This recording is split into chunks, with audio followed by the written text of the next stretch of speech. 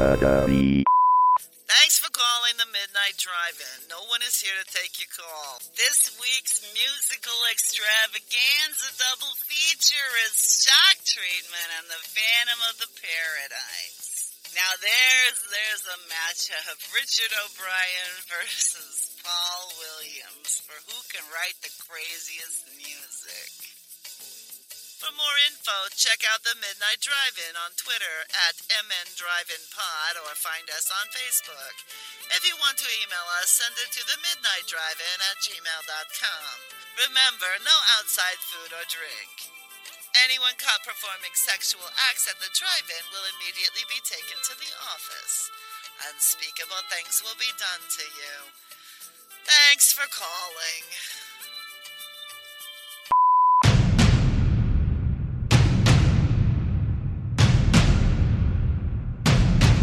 Drive away your worries and cares at this drive-in theater.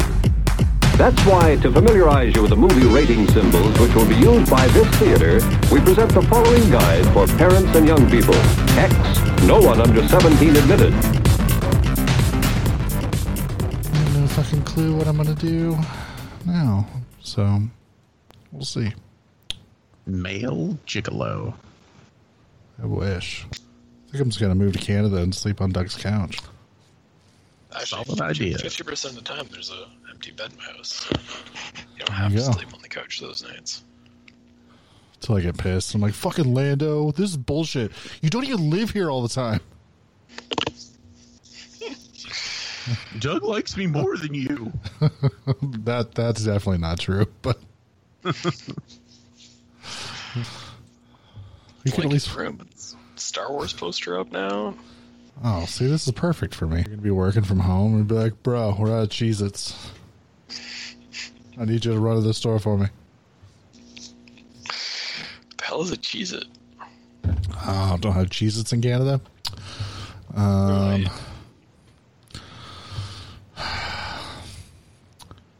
Do like a cracker that is cheese flavor? Oh, okay. We do have those here. I was going to say, Cheez-Its aren't international. That one actually kind of blows my mind. That's one I figured would be everywhere. They might be, and I might just not know. So we have a cheese-flavored cracker here called Nips. I think it's just like it's pretty much the same thing. Yep. You say it's a slur? Well, isn't Nips a racial slur? Is it not against Asian peoples? I do believe any single syllabic word is a racial slur. So is there actually hockey on now? Yes. Have they figured out sort of like a structure? Like, did they start it in enough time for there to be like actual season and then playoffs and stuff? So what they did is they took, I think the way it works out, I'm not sure if it's exactly correct, but it's basically all of the teams that were not mathematically eliminated from the playoffs. Mm-hmm. And so I don't know if this is exactly right, but it's like if you were mathematically guaranteed to be in the playoffs, then you had to play in like a round robin series in each conference to decide how you'd be seeded. Okay. And then if you were, either in the playoffs but not mathematically guaranteed your spot, or eliminated but not mathematically eliminated, like you were probably not going to make the playoffs, but you still technically could have. Then you had to play like a play-in round to get into the playoffs. So you had to play a 5-game round against some other team to see if you could win. So those are done now, and they're into actual playoffs. All right. This week. Interesting. Yeah, I just have no idea how any of that shit is working, and I know like the NBA started or started back up, I guess, and they're already getting ready to go into the championship or something. And I'm just like, really? Didn't we just restart? I honestly don't know how the NBA is doing it. Baseball is trying to have a shortened season, but it's getting really shortened because of how all of it. People keep getting sick. So, with hockey, they seem to have done a good job of isolating all the players into they're literally all locked in hotels, and they're not allowed to go home, and they're not allowed to. Yeah. They've taken there's no other guests in the hotel. They've taken over the hotels entirely and stuff like that. So. And they're all locked in 2 cities, and that's it. The only way you're allowed out of the hotel is if you lose and get sent home. Interesting. Yeah, I know baseball's kind of fucked right now just because they're like, yeah, we're playing. Oh, by the way, 4 people on this team have COVID, so now nobody from that team can play. It's like, God damn it. They just keep like canceling individual games, and you're like, at some point here, you're just gonna have to concede defeat. And I don't know. At some point, they just got to admit that it's not gonna happen, but they don't seem to want to do that. Fucking microphone. Oh yeah, much better now. Yeah, we'll see how long that lasts. Did you put a timer on it? No, I don't know what the fuck's wrong with it. Well, maybe we should just hop in then. Let you talk about these movies that you picked, since you love them so much. You son of a bitch. Why don't you guys calm down? Your week was not as bad as my week. Even with finding out you were losing your job. Yeah? I had a neighborhood kid take a pellet gun and shoot all the cars out of my all the windows out of my car. Mm-hmm. And of course, I only have liability insurance because the car has 320,000 miles on it, and I've owned it for 10 years. So insurance wouldn't fix it, and the repairs would have cost more than the car. Good times. So I had to, so that was fucking fun.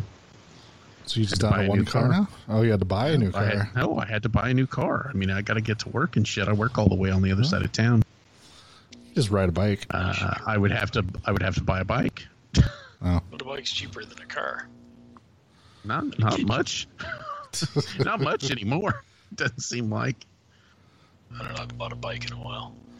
Yeah, me neither. I don't think I've ever bought a bike, now that I think about it. And it's all right. I was just the only bad thing is, so I was planning on buying a car next year because, with the wedding and all that kind of stuff, I just don't have cash on hand.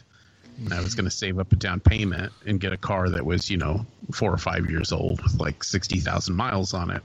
And instead, I had to buy a car that's 8 years old. Has 125,000 miles on it, which means in 5 years I'm probably going to have to buy another car. Yeah. So that sucks. That was expensive. That was an expensive. And I'd really like to know why, because I'm guessing it was just some random teenager being a dick. That's probably the case. Yeah, I think you nailed it. Right. But it's just, even just having the knowledge of that's what happened would put me at ease a little bit, because no one else's car in the neighborhood got shot up. And I don't live on a corner or on a street. You know what I mean?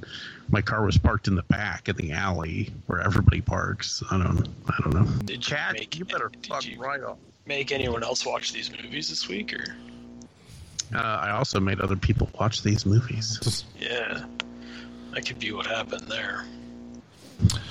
Although that was Shar, so I don't think she would do it because she's like, she waits till you're asleep, waits till you're asleep, and then walks out. That son of a bitch! I'm going to teach him a lesson.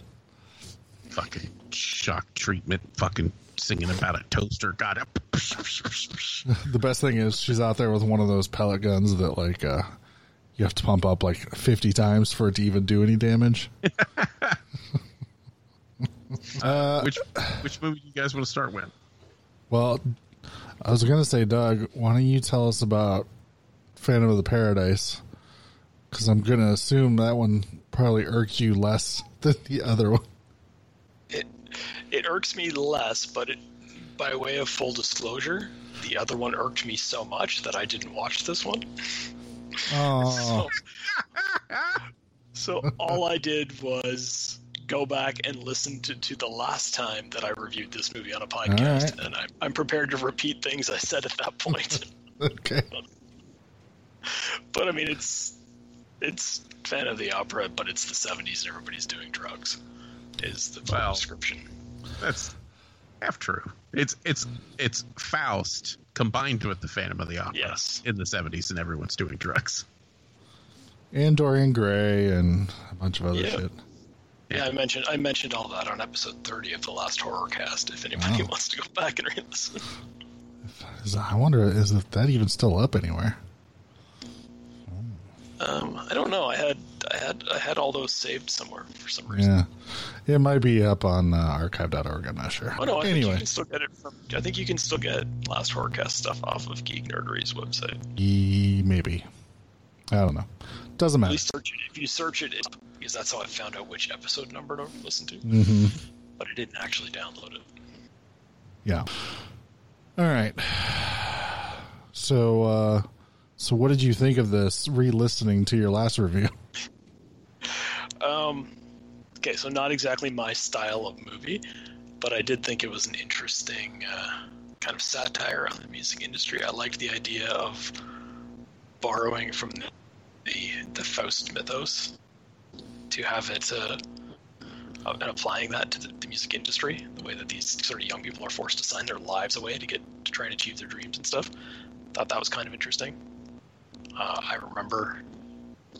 remember hearing myself say earlier this afternoon from a previous recording that I thought it was interesting that there was social conflict with the prison industrial complex as far back as the 70s, which I think is interesting considering it's something that you would expect to hear talked about now, but not necessarily back then. With when the characters went to prison, that they're kind of manufacturing toys and shit. And pulled their teeth out. That was a real thing. Ugh. Yeah, but yeah, it's honestly, I'm probably never going to come on here and speak overly positively about a musical. That's just not going to happen. And this one in particular, I remember like the design of like the costume was just something that I couldn't get my head around. The bike mask with the bird beak attached to the front of it for some reason, and I'm just like, I don't know. Yeah, I mean it's acid punk, Phantom of the Opera. Yeah, and I think like the camp elements of the film I remember working quite well. That whole idea that I actually in my previous commentary compared it to Batman 66, where it's like if you showed this to a kid, it would probably be a horror movie, but when you show it to an adult, it's like a satire, almost comedy, and I think that worked well. But yeah, what did you guys think? Did you actually watch it? I did. It's the first time I've ever watched it. Okay. I will say that I looked at my phone most of the time. So disappointing. You'd at least engage with it a little bit more. I own the fucking Shout Factory Blu-ray of this one. You would. Of course I fucking do.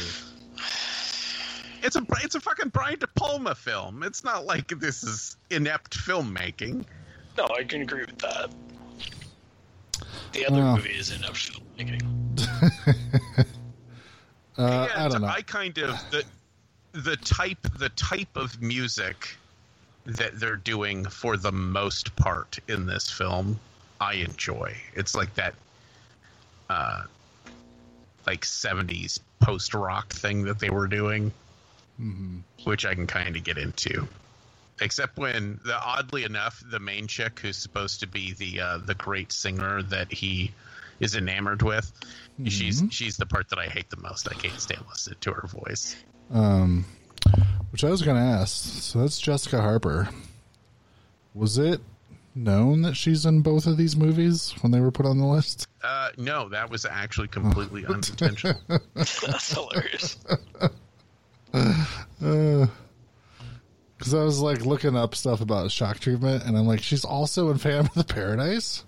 Did we like way plan this out? Nope. Another happy accident. I mean, I put them on there just because they're both whacked out fucking musicals. Well, they are musicals, and they are whacked out. You are correct. I don't know. See, I dig most of Phantom of the Paradise. I like all the characters. I think like the arc's interesting to a certain extent. And actually, unlike the next movie we'll get to, it has a fairly cohesive story arc to it. Mm-hmm. Oh, she was on It's Gary Shandling's show. I didn't realize that. I'll have to go back and watch that. Yeah, I don't know.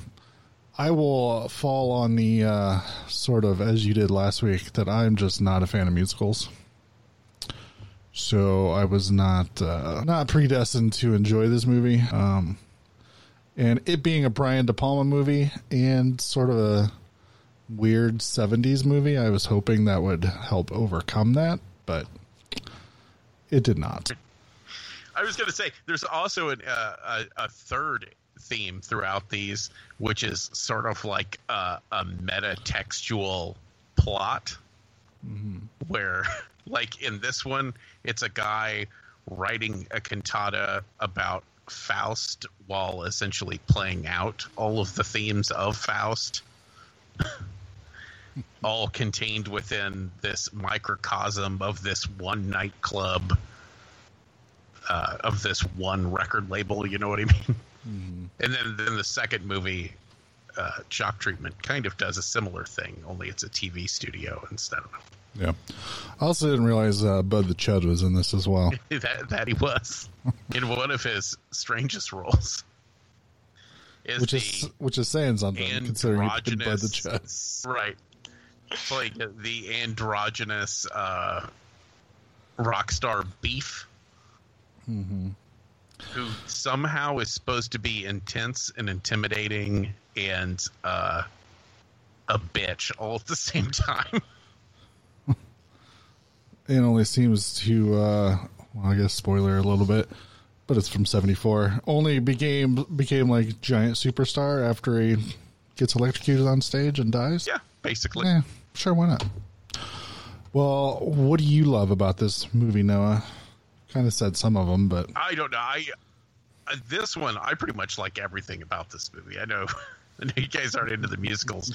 I dig the visuals. I think that it's just this weird, especially this 1970s chic rock and roll allegory of hell that exists within this record studio. There's just something bizarrely fucking interesting about that. It's just such a weird, because it works in a way where you're like, yeah, that makes sense that he would have a circular water bed in the middle of the floor where all of the quote finger singers have to fuck each other while he washes on camera. Yeah. Yeah, that's pretty much on the money. And some of the in jokes are pretty funny. So the guy who plays the record executive, so he's the person who wrote all the music for the movie. I can't remember his name off the top of my head, but he did a bunch of them. Paul Williams? Yeah. Yep. Yeah. And there's just a bunch of random funny little in-jokes. Like the scene where he's recording Winslow after he's had his voice and stuff destroyed, and he's running it through all the filters to get it to sound like a normal person. And finally he gets it right, and he goes, perfect. That's his voice, so that's him singing. So there's like this self-referencing joke of it's perfect because it's him, not because he fixed Winslow. That's actually a pretty good joke. Right. I don't know. Like I said, I like all of it. I think the violence is fairly entertaining. Like when dude gets his face burnt with the record press. It's pretty crazy. Yeah, which I had read that he did not want to do that, but they talked him into it. And they talked him into it, and then it fucked up, and it almost killed him. Yep. Yeah. They had installed like a bunch of foam stuff so that it would still work, but it would all be foam, so it would be okay. But then it like broke something that was holding it back from using its full force, and still almost closed on him. Yep. But like, I don't know, all that stuff. I know a lot of people don't like the freaky bird mask thing, but I don't. Yeah. I just, there's something weirdly effective about it, where he's this.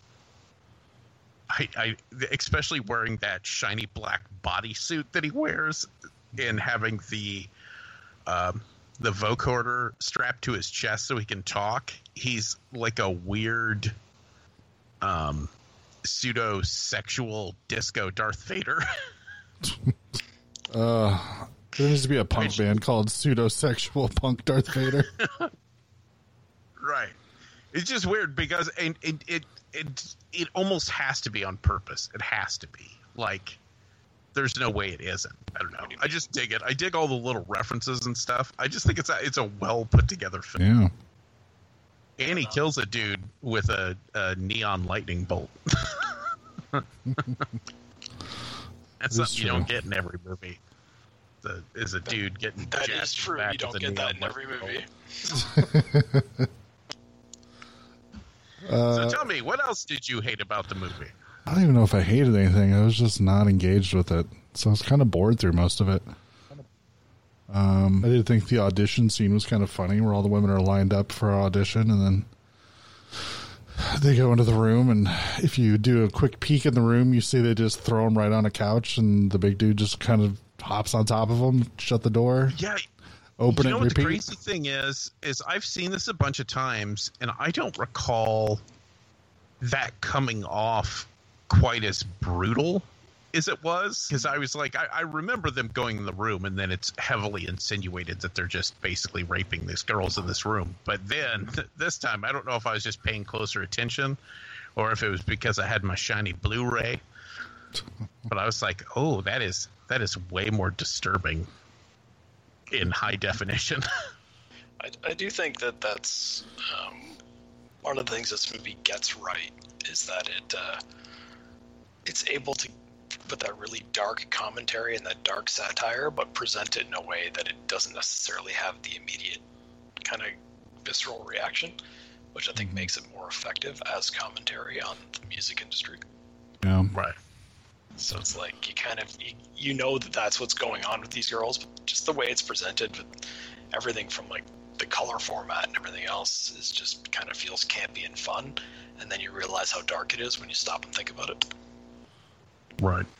And then I love the bad guy too, Swan, because for the most part in the movie he's your stereotypical like devil type character, you know, who's manipulating everybody and talking people into acting against their own best interest and stuff. But then there are those brief moments where you actually get to see exactly how fucking awful he is. And those are the best. Like the scene where he's in bed with Phoenix, and he's clearly disinterested in her sexual advances. And Winslow's watching from the skylight and, you know, making weird, horrible bird faces. Because that's his job in this movie. And then you find out that Swan's got a camera set up. And what he's really enjoying is watching Winslow watching him and being upset, and that's the thing that's getting him off, which that's fucked up. That's real fucked up. Yeah, when I saw that I was kind of like, ew, gross. I think it's supposed to be gross. Well, yeah, it's supposed to be, but I'm just saying, like, I feel like him watching him on the monitor while he's doing it, not just recording it to like watch later and enjoy, but like, no, I gotta turn the TV on so I could see him seeing me. It's right. Like, ugh. Doug, do you have any vague memories of this movie? I do. I remember laughing at the giant camera that was being used to film them in that. And the fact that it's huge and blatantly there. Yeah. Yeah, it's just like, and I don't know how else. I don't think they had such a thing as a hidden camera at that point in time. It was probably on film. They probably had to have it fucking processed before they could go back and watch the sex tape. Yeah, I don't know. Noah, do you have anything else you'd like to educate us with before we move on? No, I will not drag this out. This could end up being a short week, because I don't know what we're supposed to say about the next movie too much either. Tell me, like, you guys can just say why, all the reasons you don't like it, and all the parts of the movie you dislike. Well, I said it was a musical. Yeah, but I think Shock Treatment might deserve a little more beratement. Yeah, it's definitely the worst of the two movies. Well, why don't you tell us about Shock Treatment? Phantom of the Paradise is a Brian De Palma film. This is not. Yeah, why don't you try to tell us about it? Because I watched that one and I don't know what it was about. Okay, so this film is the spiritual sequel to Rocky Horror Picture Show. So they say spiritual, but I mean it's got the same characters from Rocky. Yeah, but there's no reference to the other film having happened. Yeah, I guess. So it is. Yeah. So, like, But it stars a lot of the same actors and actresses.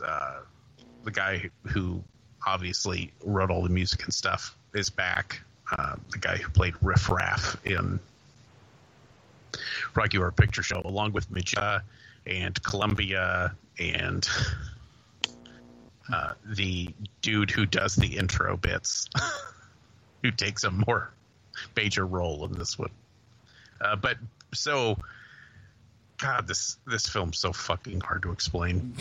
So, Brad and Janet return to their hometown, in which, in this movie, their hometown is entirely capsulated within a movie studio, or a television studio, I should say, where all of their lives are basically just spectated dramas for other people to watch, and your popularity is based kind of on your fame.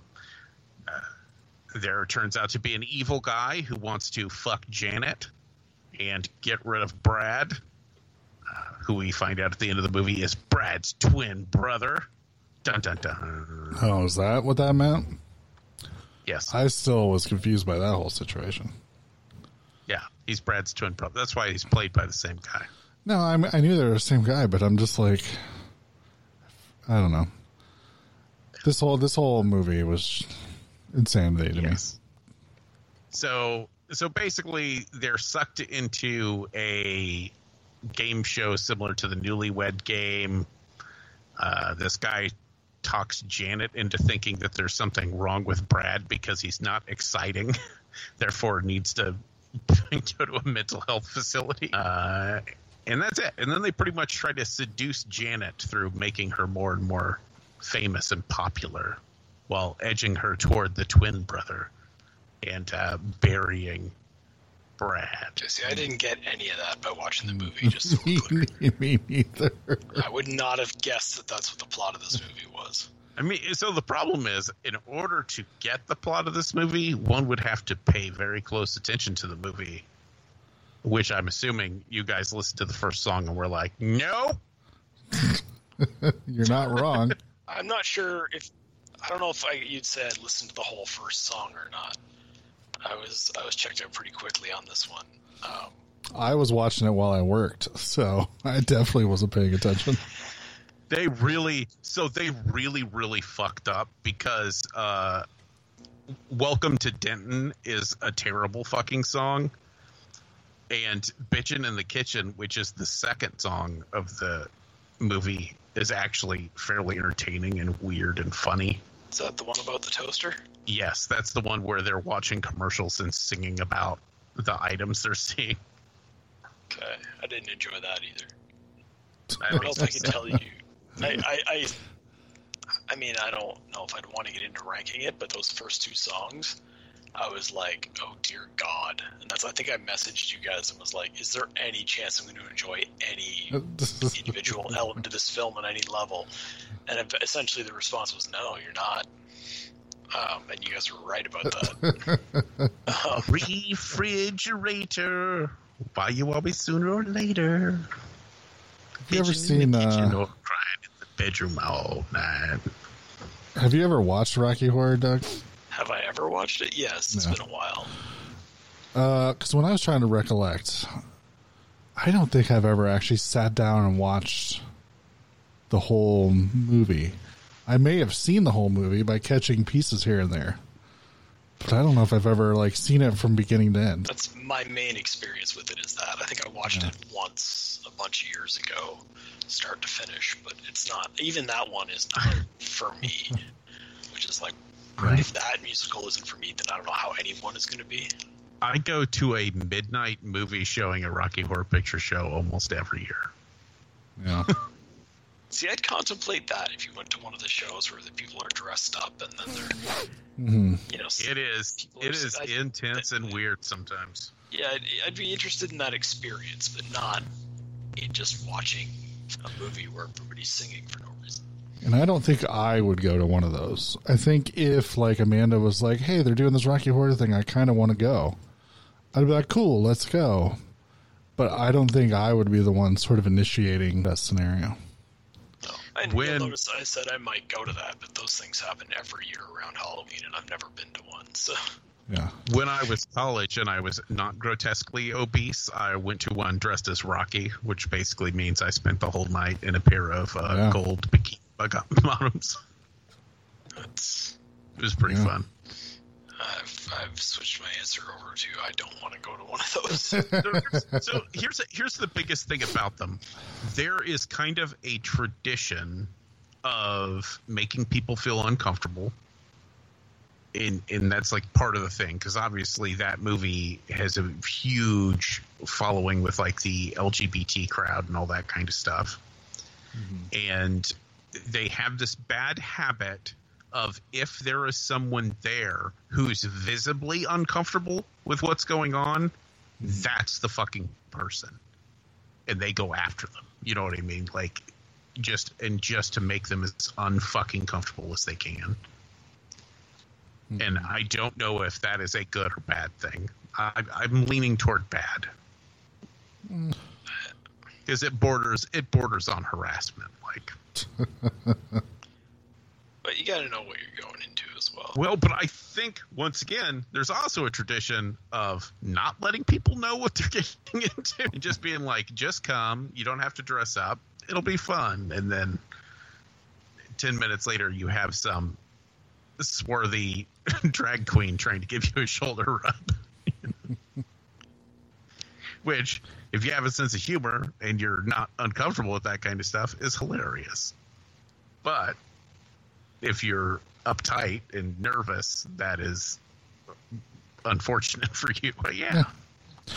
So I did read that apparently they did offer the roles of Brad Janet to the original two, Susan Sarandon and Barry Bostwick.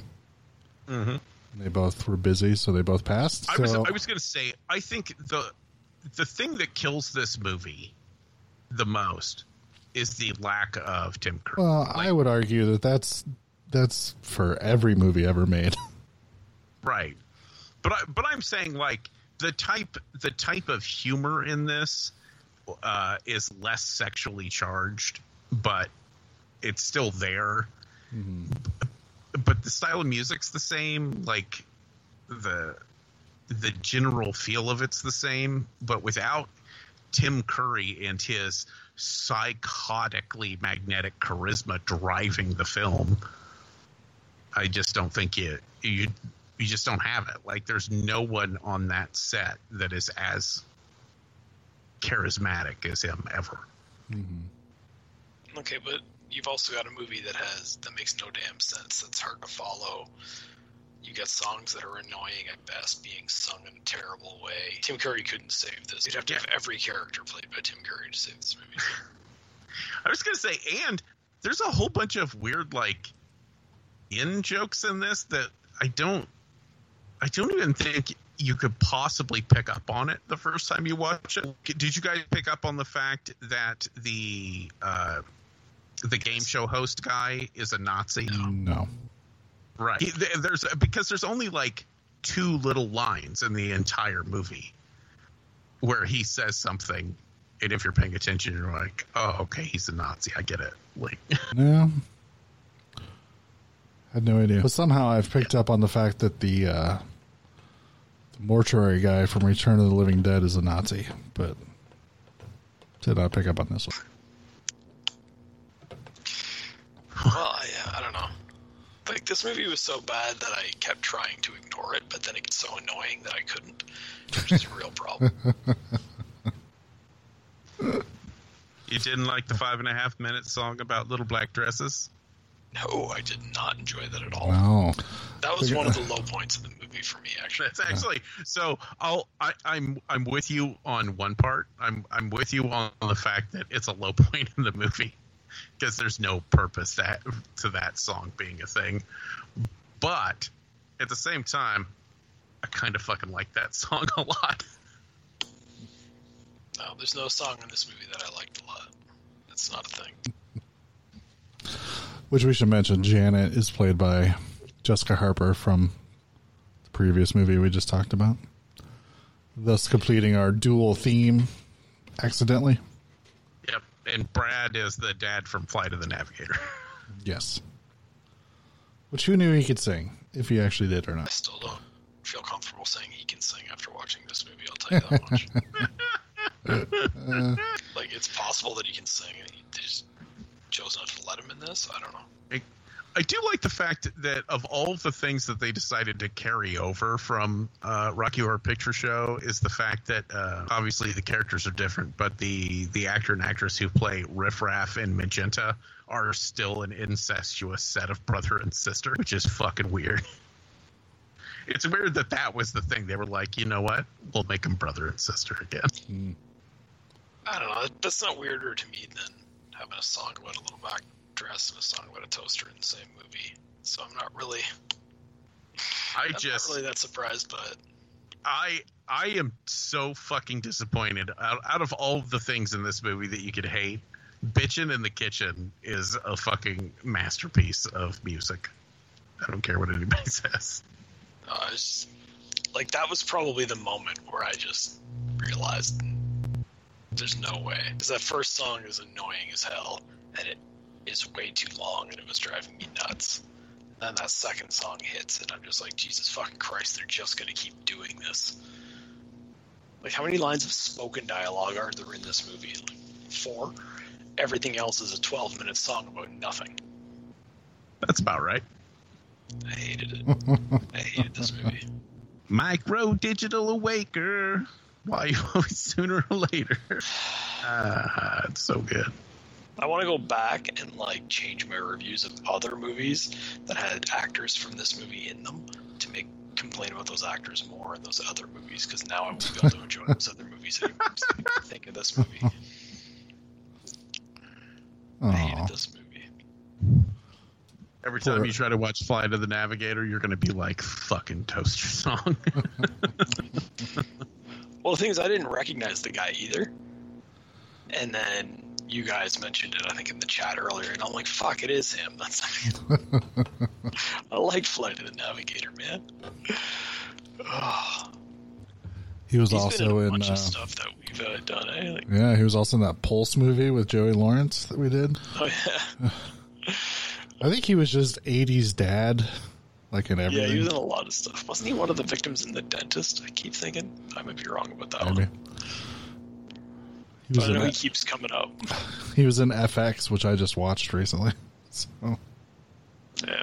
he's everywhere. I kind of want to say he was in one of the Killer Cat movies that we did. Maybe. Is he in the Killer Cat on a Boat movie? Whatever that one was called. The That sounds Uninvited? about right. Who knows? Not The Uninvited. It's just Uninvited, right? Oh, Because sorry, there's another Uninvited. movie called Yeah. The Uninvited. Yeah, that one's like a Different. ghost movie. Yeah. I Oh, don't the know. good old days when we could just talk about killer cats on a boat instead of having to deal with this shit. We should apologize to our listeners. This is going to be a crap episode because it's just me bitching a little bit here and there and then just fading out while occasionally Brian bitches and then fades out and then Noah just is like, but I like him. This is not a good podcast. That's all right. Not every episode is gold, like every episode so far has been.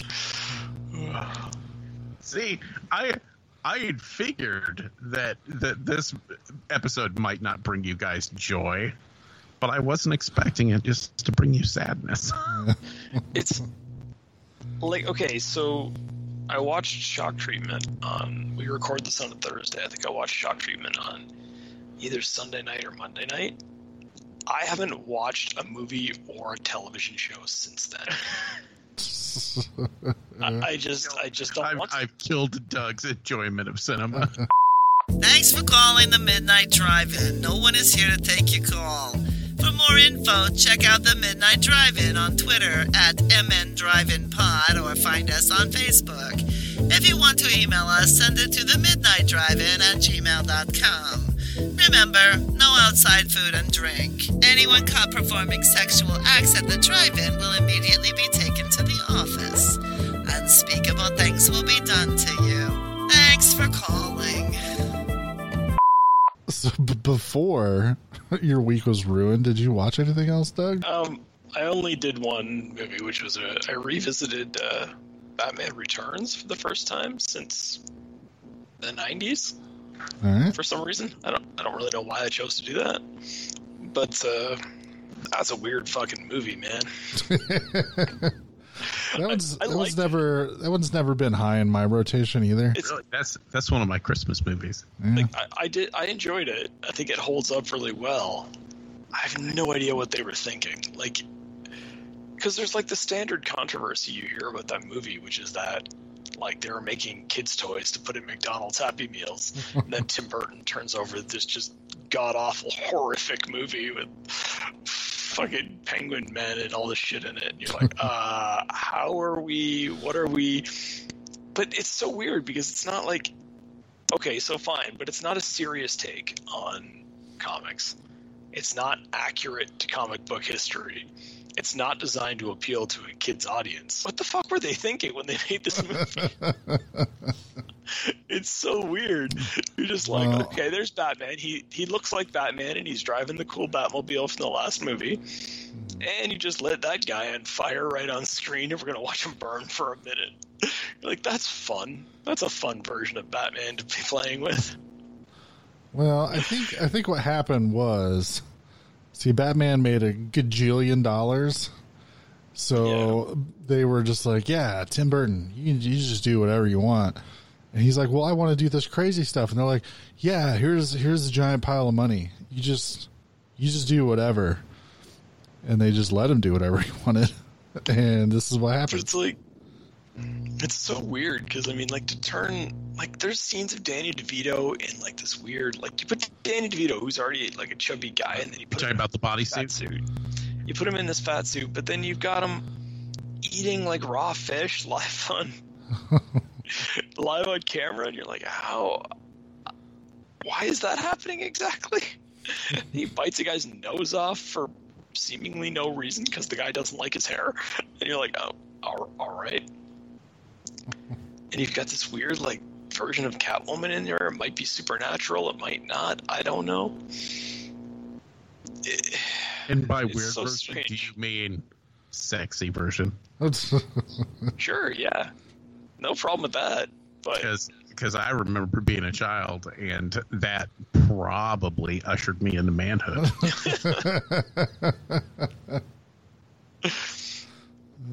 Oh, yeah, like, she looks good. The suit looks good. The suit that's made out of, like, a coat that she had in her apartment already that looks like that for some reason. Hey, it could have been Halle Berry. So, how does a coat cover one's entire body? Yeah. And, like, her mask gets destroyed more than once in the movie, and she just has a new one. But did she go and buy more of that coat when she was... Again, I don't think you're meant to be asking these detailed questions. What happened to Vicky Vale? Come on. Oh, no, there's actually dialogue about that. It's not a question. I know. There's something about how she couldn't handle it, so she left. And you're leaving out the fact that they just threw in fucking Christopher Walken for no reason. Yeah. Christopher Walken's just an evil businessman for some reason. Yeah, doesn't make any sense. And then they went and hired... They went out and they hired like an actor who I swear to God is doing a Christopher Walken impression to play Christopher Walken's son. It's just like, can you do a Christopher Walken impression? No, not really. Fine, we're going to hire you to play his son, and you're going to do a Christopher Walken impression. I said I couldn't do it. It'll be fine. Son, have you seen the Catwoman costume? Nobody's going to be looking at you. Yeah. It's just, the whole movie makes no sense. There's even, like, weird little things. Like, at one point, Penguin and his, like, evil, like, circus gang just have blueprints for the Batmobile, and nobody addresses how they got those. They just have them. I'm like, okay. And it's like, I don't know if that's how it works. And there's, like, really weird shots of Batman where it's like he's in the Bat cave and he's like, oh, I'll get my bat suit on, and he goes over and there's a bunch hanging there and he flips through them like as if he's flipping through different suits to pick one, but they're all exactly the same. And then he like goes over and there's like a whole bunch of the exact same pairs of boots in a row and a bunch of the cowls, and I'm like, I don't know what's happening in this. Like, it's so weird. Again, a lot of the movie is quite entertaining. It's quite good. Some of the dialogue is absolutely cringe-inducing. Like when they... I'm just trying to think of examples, but it's like at one point in time, like Batman and Catwoman are fighting, and he actually says, like, eat floor. It's high in fiber. And you're like, what the fuck just happened? How did that make it into a major motion picture? But, you know, they were doing their best, I guess. You're fired. Yeah, you gonna make your way up to Batman and Robin?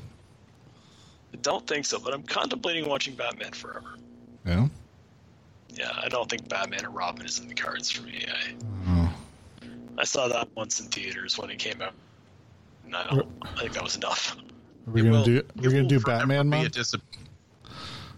I was gonna say it's gonna forever be a disappointment that we did not get Lando as Two-Face. Yeah. I mean, we sort of eventually did. Third, yeah, I suppose. I was gonna say, but he got it in the Lego movie, but But would he have been a good Two-Face at that time? Was Tommy Lee Jones a good Two-Face at that time? I doubt it. But No, he wasn't. It's goddamn Billy D. Williams. Yeah, but it's Billy D. Williams, and it would have been the 90s. Yeah. Yeah. Billy D. Williams in the 70s and 80s. I actually would have been interested to see what that turned out like. I would have been stoked to see those Two-Face Colt 45 commercials. I'm pro that. Oh, could you imagine? Could you imagine if you could have got him for the Taste Great, Less Filling commercials, like as Two-Face, arguing with himself? That's genius. Again, you could still do that if there's any marketers listening to this. That option's still on the table. That's genius. Got to flip a coin to see which one. I kind of hope. I kind of hope that they do make this do the Batman Beyond movie with Michael Keaton as old Batman, because then you could bring in all these actors as old versions of the bad guys. Well, he's supposed to be, was it the Flash movie now? Because they're basically doing Flashpoint because they don't know what else to fucking do. And so he's returning as Batman. Really? Yeah, have you not seen that? I have not seen that. Oh, yeah. But I'd like to see them back away for a bit and then, then do your Batman Beyond movie, which I still think is not a bad idea. Yeah. But, just back away. Don't try to mix it into your current bullshit, because I'd like to see them make the decision that Warner Brothers can't be fucking trusted with superhero movies. They suck. So they should just let other people make their characters and pay them money for it. Well, yeah, Warner Brothers doesn't seem to have an interest in making a good movie. So if you just negotiated some deal where they still get some of the money or whatever, there's got to be a way to do it and get somebody who gives a shit about making a good movie in charge of making the movies. Yeah. You guys want to know a fun fact? Episode 30 of the last Horrorcast was the last podcast I ever recorded before seeing Dawn of Justice in theaters. So if you go back and listen to it, you can hear me being like, I don't know, man, it looks real bad. It looks real bad, and Man of Steel wasn't any good, but I guess I'm going to see it. Just like... That's funny. And it's like, oh, it's so sweet and innocent, but I thought it was just going to be bad, not the abysmal excuse for a film that it was. God damn Zack Snyder. So is anybody going to watch Snyder Cut? No, I don't see why. I got HBO. Oh. If somebody fucking records that bitch and hands it to me for free and says watch this, I'll watch it. Yeah. And then I'll be upset whenever it's worse. I could probably make that happen, at least for now. Is Justice League as bad as I think it is? Because I haven't actually seen it. Oh, yeah, it's not good. I turned it on one night and kind of fell asleep and woke up in the middle and watched a scene and went back to sleep and woke up later and it was almost over, so I just turned it off. That's my knowledge of that movie, and it wasn't nothing that I saw in those things made me go, I should just start that from the beginning and watch the whole thing. On the scale of bad superhero movies, I would much rather watch Nicolas Cage's fucking Ghost Rider again than watch that goddamn movie. Yeah, I mean, part of me is curious to see, to maybe rewatch Justice League to see how bad it is, and then watch the Snyder Cut to see if it's any better. That maybe might be my research for the podcast. I just the fuck that what Warner Brothers doesn't seem to ever fucking get is one of the things that makes the Marvel movies so fucking compelling is that they take the time to develop the villain a little bit and you know, give them motivations and stuff that the audience understands and can agree or disagree with and all that kind of stuff. And they just fucking Warner Brothers just slaps some dumb shit in, and it's like, no, they look cool, it'll be fine. Yeah. That's definitely Zack Snyder. Because there is the stories of Ben Affleck when he was supposed to write and direct and star in a Batman movie, and people, including me, were actually kind of excited for that. And he's like gone in interviews and said, like, yeah, he'd like walk into Warner Brothers and say, look, I need another month. We can't get the script quite right. And they'd be like, why do you need to get the script right? It's just a superhero movie. Just do whatever. And it's like, and that's like, that's why he walked away, in my opinion. I don't think it has anything to do with anything else. It's just a matter of they wouldn't let him make a good movie because they didn't care if it was a good movie. That sounds about right. Yeah, I'm just saying, like, Steppenwolf in fucking Justice League, he just, like, shows up. That's it. It's just like Steppenwolf at the end of the movie, and you're like, okay, he's just a big, badly CGI'd doofus that all these guys are going to fight. Yeah. Let's have a protracted, bad CGI fight. That was done in Justice too, though, right? So yeah, some of that could be the difference between the Whedon cut and the Snyder cut, considering Joss Whedon like redid like 2/3 of that movie.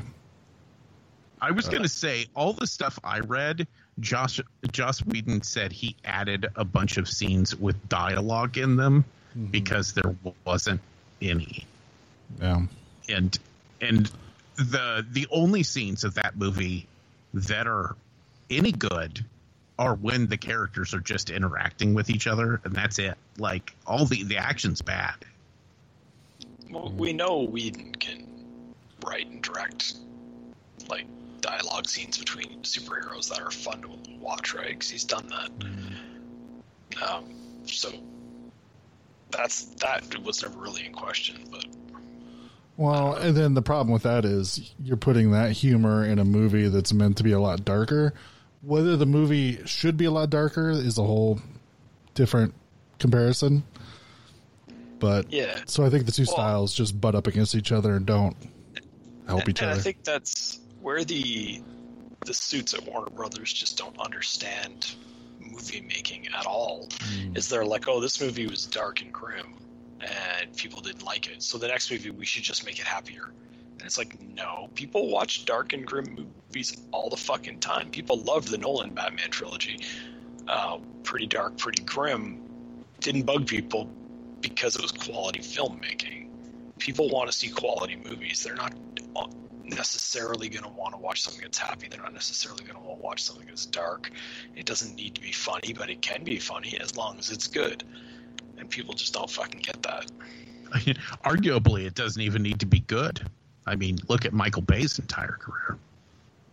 Oh, fuck. I don't understand. The Transformers movies. I don't understand that whole thing. I'm just saying, if people, I think only one thing matters at the end of a film, especially as far as making money. Were people entertained by it? And if a vast section of the population are entertained by it, it doesn't matter how fucking bad it is. It just doesn't matter. Yeah, I understand that. The part I don't understand is why people are entertained by bad movies, I guess. Like, to be in the interest of fairness to the Transformers series, I only watched the first two. But yeah, me too. I was not entertained by them. Like, I'd be much more entertained if there were, well-developed characters, and if they actually, the fact that they transformed into something mattered, because they just made them so they could transform into anything, which is not fun. After Robot Heaven, I was like, yeah, I think I'm done. Was it? Have I told you guys the story before about that movie?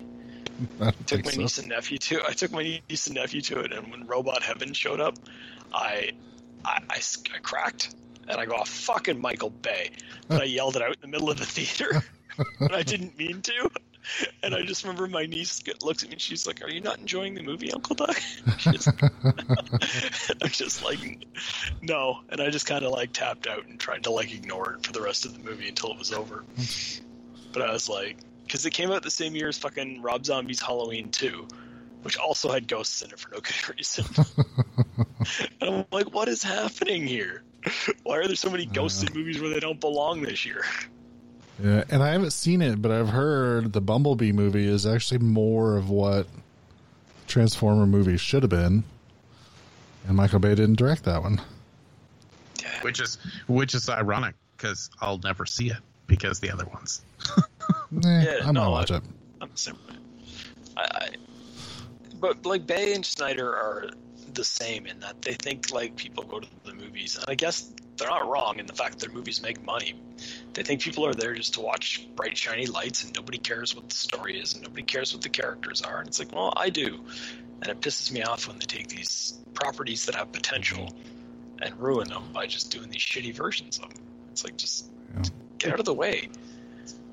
I feel like tell you guys, you could do like Avengers Endgame has like the best of both worlds. It has like a decent enough story, and then some awesome action stuff. And Endgame does, like, you could argue, not so much Endgame, but certainly Infinity War. And yeah, to a certain extent, even with Endgame, like, you could say, okay, the storyline isn't necessarily that strong. Like, but it's also a culmination of years of building up to it. Yeah, so sure. It's essentially the climax of a series of films. And yeah, the climax is supposed to be where everything is big and blows up and is exciting, and you're not necessarily still developing characters, you're just paying off moments from what was developed previously. Where the MCU gets that right is they're paying off moments from 23 lead-up films in this climax.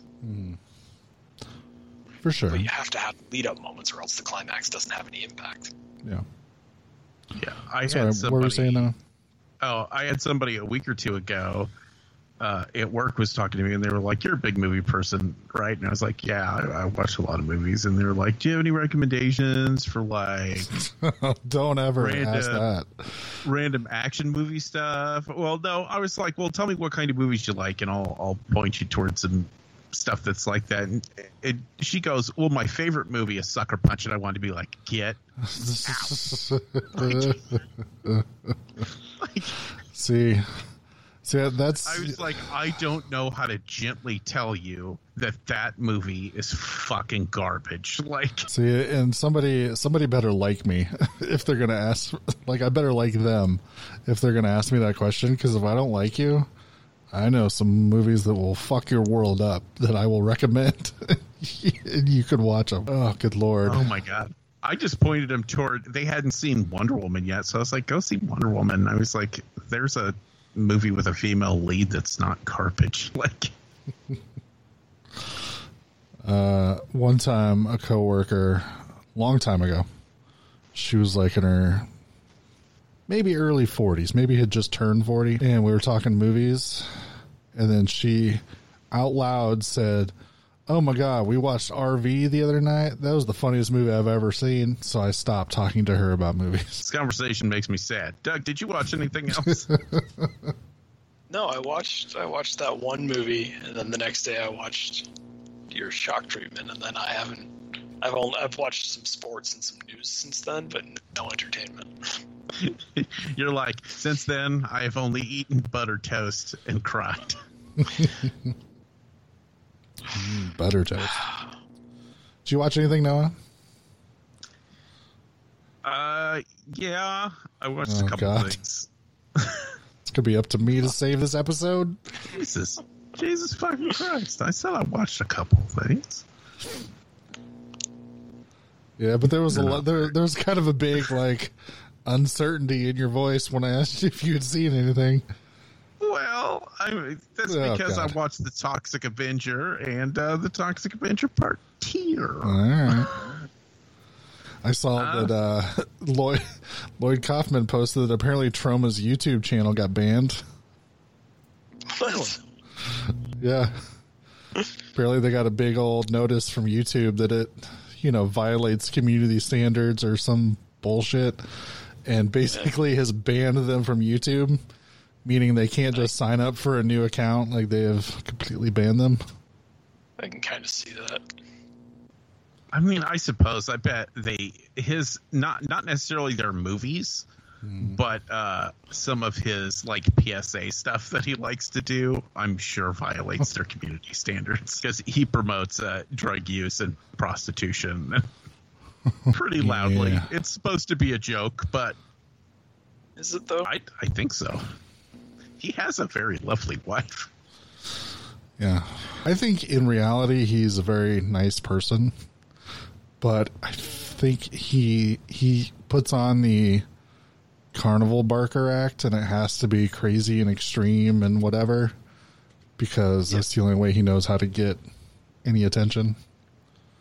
No, yeah, for sure he amps everything up to 11 for the sake of... that's how he makes his money, is by making sure everyone's looking at him, and a few of those people will pay to see the rest of the movie, kind of thing. Yeah. And I think a lot of it's just he plays to his base. Yeah. Oh, for sure. Like, he knows who the people are that back him up. No, I think that's fair and it's reasonable, but I also can understand why YouTube doesn't necessarily want it happening. So I'm assuming you have these on DVD.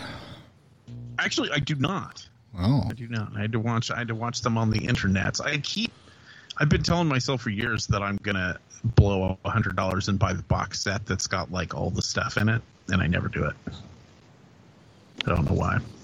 I thought there was like a cheap collection out that had all the movies. There is, but I don't want the cheap collection. I want the box set that has the cartoon and all the extras. All right, fair enough. Which they only did a limited run of, so it tends to sell for more than it's worth, which makes me sad. I hate when they do limited runs of shit. But yeah, no, it's still good. It entertains me every time. Good violence, some boobs, weird toilet humor. It's Troma. You guys know Troma.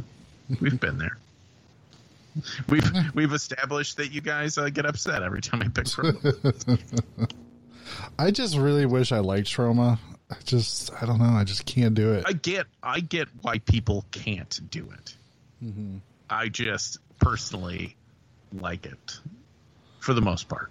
Yeah. I mean, even I have my limits. There's certain Troma movies that are just fucking bad, especially the later ones where now they think that the joke is that it's a joke, if that makes sense.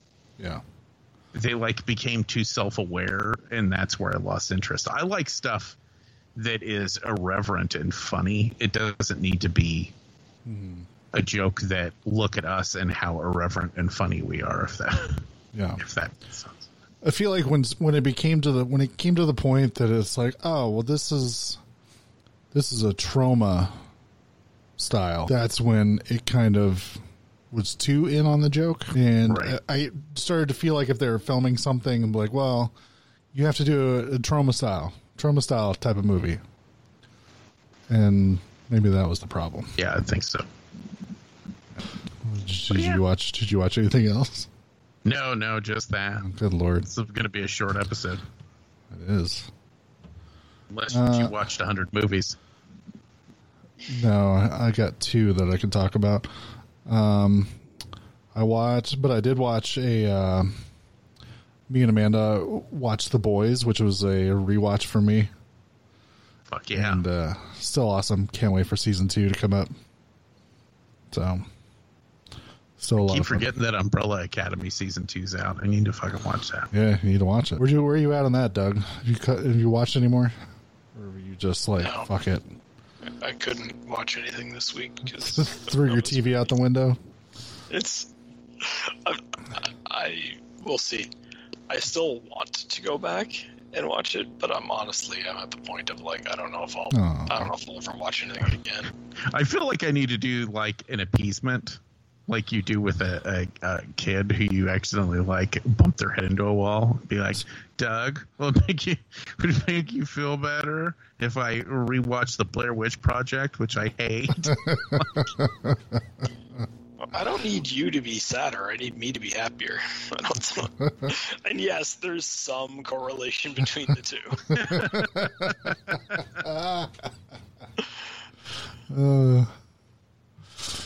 I'll watch Blair Witch Project and this periodically take selfies and post them to Instagram of me making sad faces. It might help. Try it and see what happens. Let's see. It's about a witch, but there's no witch in this movie. It's just people running around in the woods. That's all right. Watch the movie Blair Witch, like the sequel, and then just be angry about that. We should make him watch Book of Shadows. Yeah, but Noah would probably like that one. Yes, that's possible. Is it found footage? No. It's actually a very meta movie where I think the original movie is a movie in that one, but it's based off of a true story. I don't know. Crazy. It's weird. I think the first movie actually happened. Like it was actually a true story, and the second wasn't it? Like they actually found the tapes, kind of thing. Okay, so what it was is they released the movie, but they played into the fake marketing they did with the first movie in saying that it was real. So in the second movie, the movie was released to theaters, but it was real. Right. Yeah. If I remember correctly, it has been a while. So Yeah. I saw exactly once, and that was probably once too many. I wonder if I think I might have seen that one in theaters. Anyway. So I watched a movie called Sweet 16, which is a slasher from the 80s. Yeah. It was okay. So, of course, a new girl moves to town. Seems like a lot of the guys are in love with her. And then people start dying. So is the new girl killing people? Is someone killing people that like the new girl? Like, what's going on? And it all culminates on her 16th birthday party. Yeah, it's all right. I feel like it doesn't really do anything super original. And when they sort of wrap everything up, you're like, that was it? That's what we're going with? And yeah, it's all right. It's not one of your top tier The killer slashers. was Bob. I wish it was Bob. Oh, it was Bob? Yeah, it was no. Bob. Oh, fuck, that's crazy. End of movie. No, there's just there's very much a reveal and then a scene like from the end of Psycho where they have a guy come in and explain everything. And then you're like, oh, so that's what happened? Well, that's kind of dumb. And then roll credits. All right. I've actually been thinking about watching that one because I think it popped up on one of the free services. Like I said, it's okay. It's not like one of the worst ones I've ever seen, but I don't know. There's just it's definitely missing that little something that would have made it a good classic 80s slasher. So after that, I watched a movie called Cut and Run, which is a New World Pictures movie. So a reporter, sort of an investigative reporter, who's investigating rampant drug trafficking in L.A., stumbles across this thing that will take her to the Amazon jungle, and turns out her news chief, his son is missing. Turns out they're both the same story, and she didn't know it. So she heads down to the Amazon to sort of figure out this drug trafficking bullshit. Runs into that dude's son who's escaped from this camp where they make the slaves make the drugs. And the guy is played by Willie Ames, most known for Scott Baio's best friend in Charles in Charge. That's what you think he's best known for? Yeah. Or My Three Sons. I mean, he was well known for that, I guess. But I didn't watch that. So it turns out, it's all the same thing. They get caught up in this whole shenanigans and are running from the weird militant guerrillas that are kind of in charge of the drug running. And, of course, there's also a cannibal tribe, although you never see them eat people. But, they got the loincloths and they get around in, like, the tree-made canoes and stuff. And for some reason, which I never really put together, they're led by Michael Berryman. I don't know why, but sure. I would say, why not? I agree with why not, but I feel like someone would look at this and just be like, so they're just following this white dude around for whatever reason.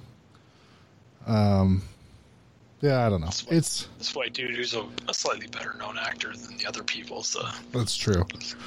There's actually a lot of people in this movie. Like I said, Willie Ames, super famous Willie Ames. Michael Berryman. What was it? Eric LaSalle, pre-ER. Okay, maybe that was it. I thought there was more people, and I guess not. It was directed by Ruggero Deodato, though. And apparently they wanted him to do a sequel to Cannibal Holocaust, and he was like, nah, and decided to do this instead. The trivia is that this is actually a script from Wes Craven, who was working with this company to do this movie, and then the financing fell apart, and then they basically kept his script, and he was not very happy about it. But then, said, fuck it, it's not worth fighting over, and just went off and did something else. I think he directed Nightmare on Elm Street since then, so I'm sure he was, fuck that weird jungle movie, I'll just do this instead. Again, just an okay movie. It's not quite as fun and action-y as I wanted, and not quite as dark and horrific as I wanted. It was just sort of okay. Just it's kind of tough when they walk that middle ground in a movie like that, where you're like, I thought this was going to be really upsetting, but I guess not. Yeah, I don't know. It was too clean cut 80s, I guess, and I was kind of hoping for a little bit more from it. Trailer's cool, because that's kind of what turned me onto it. I was found a playlist on YouTube and just had it up one night of just New World Pictures trailers, which is Corman's company, of course, and just had that running, and this popped up, and I'm like, hey, I've never even heard of this movie. And then I watched it and found out why. And then the last thing I could talk about is I watched a documentary called 6 Days to Air, The Making of South Park, which it's really good. It is really good. Not a big fan of South Park. Like, I feel South Park has moved past me. It's just not, I'm just not interested in watching it every week. But a documentary about how they make an episode of South Park is really fascinating, because for an animated show, it is shocking how they put it together, literally in like 5 or 6 days. And that is from nothing, like no idea, no script, no nothing. And then they just sit around and bullshit and then come up with an idea for an episode. And they have, they have their own studio. So there's animators in house and everything else. And then they just put the episode together within like 6 days and then send it off to Comedy Central. That's kind of fascinating that they can turn around like that. Yeah. For an animated show. Yeah. Like, it's crazy. You can tell they do, because it's so current when you do watch it. Mm-hmm. But it's like, kind of fascinating. Yeah. So I'm interested in that documentary just to see how the hell they do it. It's interesting, like watching the process and stuff, and seeing like Trey Parker, who has, I don't know, what fucking season are they on now? 30 probably. Yeah, season fuckload. And although his movies didn't do super well, they're kind of all cult classics. Yeah. Just seeing the fact that he still is in that mind frame that he thinks that every episode he makes, that this is the one, this is the bad one. You know what I mean? This is the one that's going to tank his career, you know? Yep. Yeah, this documentary is from 2011, and they were just coming off of Book of Mormon opening on Broadway, and it was literally like they were at the opening for Book of Mormon, and they're like, oh yeah, the next couple of days we go back into production on the next season of South Park.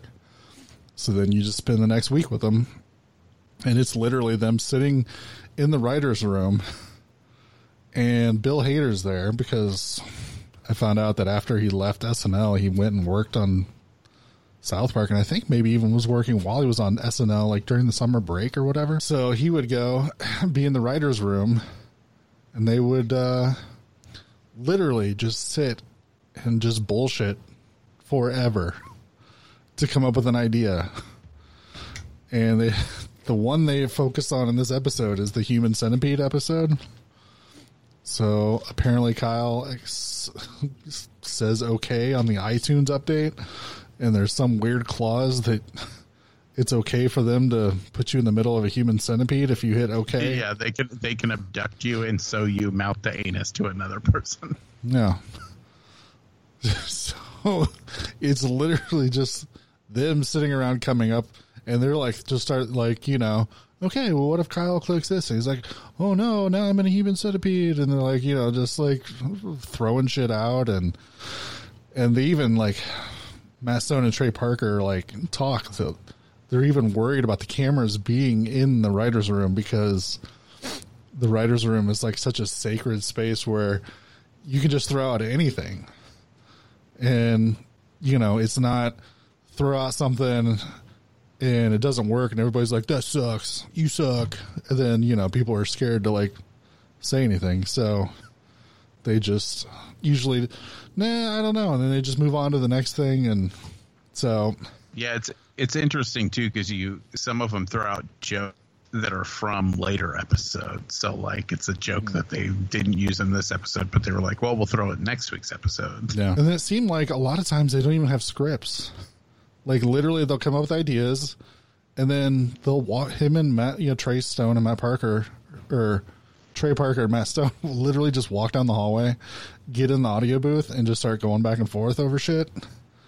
You know, each doing whatever voices they need to do, and then throw shit together. And then I think Trey Parker does have to write the scripts out to send off to Comedy Central, just so they have something to approve or say, oh, you can't do this, can't do that, or whatever, because you still have to go through standard and practices. Yeah. The animators are talking about, they're like, this could change 5 times in the next 24 hours, but we just, because we don't have any time, we have to start animating it anyway. Yeah. Yeah. So they basically give them an idea of what the episode's going to be about, and they just start working on like backgrounds and characters they're going to need and all that stuff. And there's literally people that's their job is like lip sync, essentially.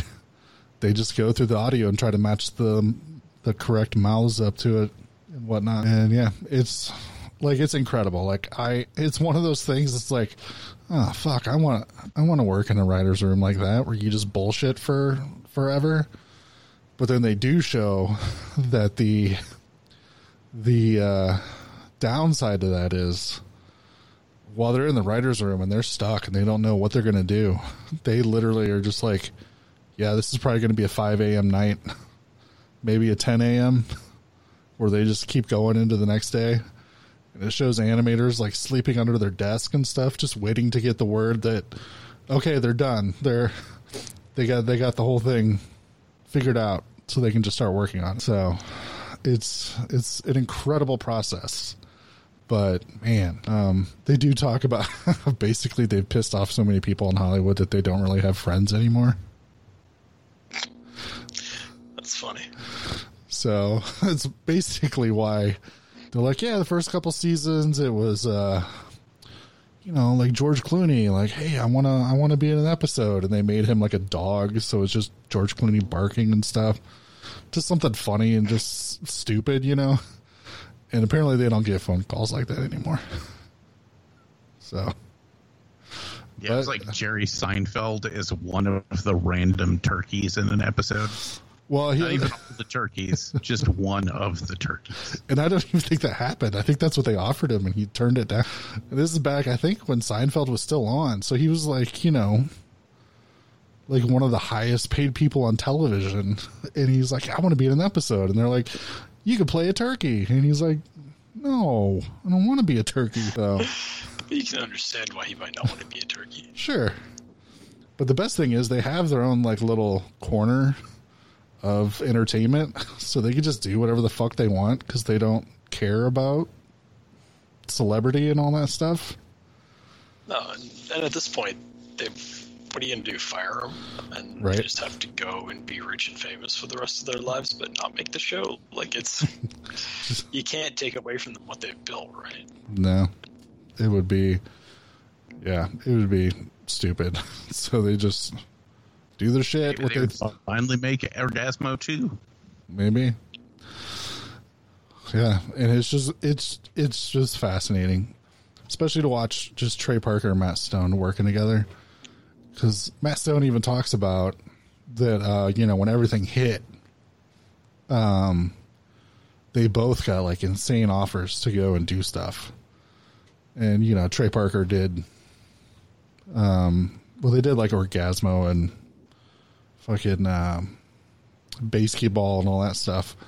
But really, like, Trey's been sort of in charge of all that stuff. And Matt got a bunch of offers to do it. He's like, but that's just not, like, that's not in my wheelhouse. Like, the only way that my stuff works is through Trey. Like, essentially, they need to sit and just go over stuff. And all of my stuff goes through him and then, works it out. And then Trey brings it up like, that basically, he's like, it's sort of like a band. He's like, so in Van Halen, Eddie Van Halen says like, well, I write all the songs and I play guitar and all this stuff. And he's like, yeah, but David Lee Roth quit. So you might be Van Halen, but you still suck without David Lee Roth. So he just compared it to like, it's like the perfect like chemistry for those two. And there's no like ego or anything about who's doing what or whatever. It just watching them go back and forth in the writer's room it's brilliant. The big thing Matt Stone always says is he never gets offered like acting parts and stuff. People always want him to like write or direct something, and he's like, I don't do that. Trey does that. Like, he's like, yeah. I'm a funny voice. I'm a funny guy, but he's the writer. He's the director. Like, yeah. And he's part of that. He's part of that whole writing and directing process. It's just, it's collaborative shit, but it's just, if you have a chance to watch 6 Days Till Air, highly recommended for me. I really enjoyed it. Here's a brief glimpse of some of the truly fine pictures we've scheduled in the near future. All right, Doug, you were in charge of picking movies for next week, so hopefully you can cheer yourself up. What are we watching? I forgot that I did that, didn't I? Oh, you son of a bitch. I don't know. Well, class, let's all pull up the list, take a look. All right. I'm going to say we're going to do My Stepmother is an Alien and My Boyfriend's Back. Oh. Amanda's going to be happy. Start at the top of the list and going down until I found ones that I know I can find. Yeah, my wife's going to be super excited. She was just asking me about that movie the other day. My Stepmom's an Alien. What's that? She's a big fan of My Stepmom's an Alien, so she's going to be super excited when I tell her. Your mic's cutting out, Brian. Hello? Can you hear me? Can you hear me now? Hello? Hey, Noah, can you hear anything Brian is saying? Nope. All right, Hello? I wonder if he's making good points. Check, check.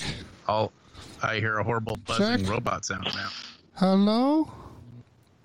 Am I back? Oh, no, you sound like an insane robot. Robot attack. Robot. Okay, no. Now that you're just yelling robot, now you sound normal. Oh, well, that's bullshit. I was saying My Stepmother's an Alien is one of Amanda's favorite movies from growing up, so she's going to be excited when I tell her. Sweet. Well, I've never seen either of these movies, so going in blind. I think I saw both of them a long time ago. Like, I don't remember anything about them. So, part of our My series, which is, what was it, My Mother's a Werewolf and My Best Friend's a Vampire? Yep. We're supposed to do them back to back, this episode and that episode, so people can think about how long this movie's been on the list. It's right up there with our what was it, like our Lifetime movies and Masters of the Universe that have been on the list since the very beginning. This one says Wedlock. Is that even right? Or is it supposed to be Deadlock?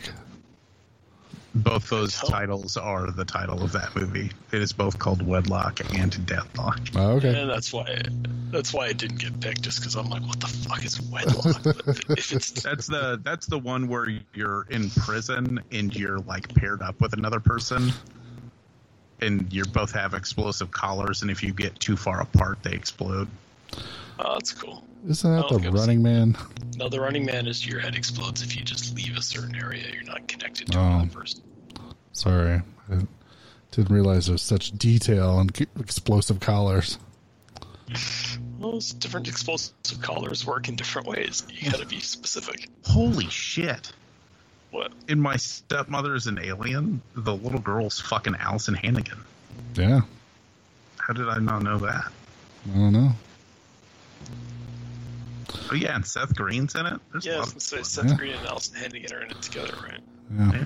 Dan Aykroyd, John Lovitz. Kim Basinger. Yeah, so should be fun. Should be fun. These late 80s? Is that what it was? Yeah, I have no idea what I've gotten us into by picking these movies, but... some fun, wholesome, light, super light horror. Yeah, we'll see.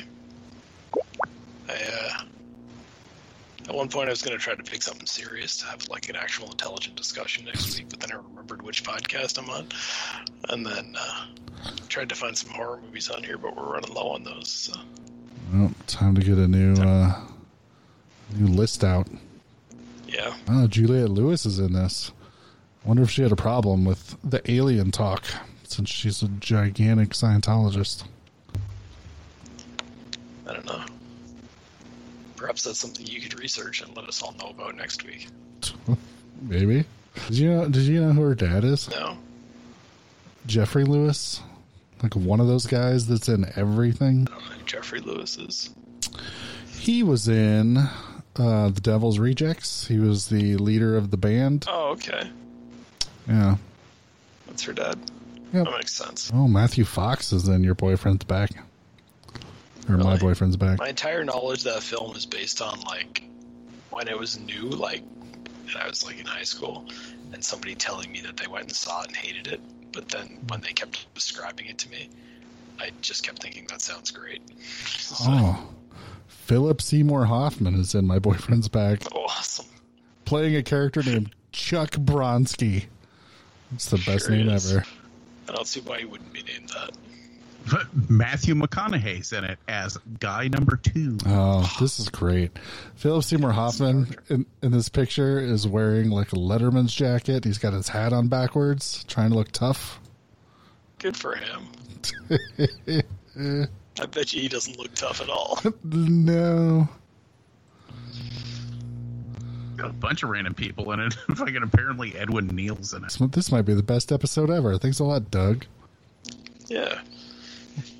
We'll see. I don't know. We'll find out next week whether these are good movies or not. Again, chosen because I started at the top of the list and was like, not sure if I can find that, not sure if I can find that, not sure if I can find that. Ooh, I know how to find both of these movies. Did you find a picture of Matthew McConaughey in My Boyfriend's Back? No. I just clicked on the character's name and this picture of him popped up with his hat backwards.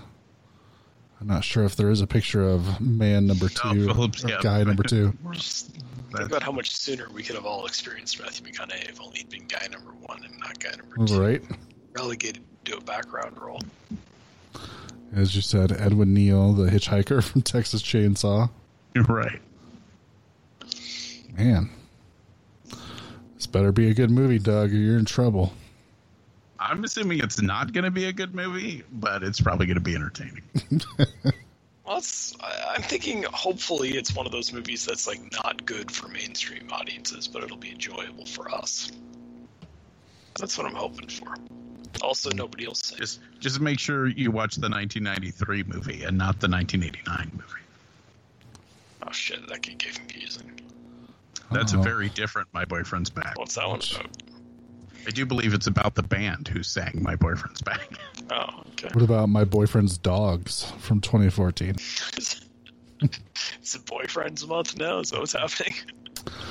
I accidentally kicked something off. My Boyfriend's Back, 1989. A female singing group from the 60s reunites for a TV special. Directed by Paul Schneider, who also did Baywatch, apparently. The movie or the show? The show. It's awesome. You definitely want directors from the Baywatch TV show taking over your movie. It's always a good sign. just a band running in slow motion for 3/4 of the movie, and at the end they sing a little.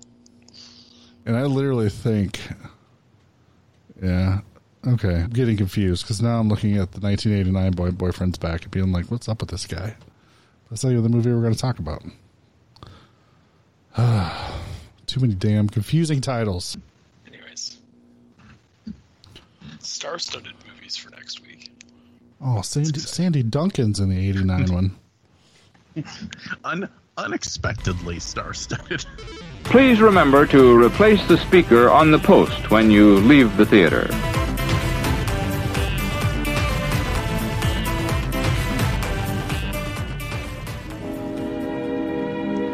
And now, folks, it's time to say goodnight. We sincerely appreciate your patronage and hope we've succeeded in bringing you an enjoyable evening of entertainment. Please drive home carefully and come back again soon. Good night.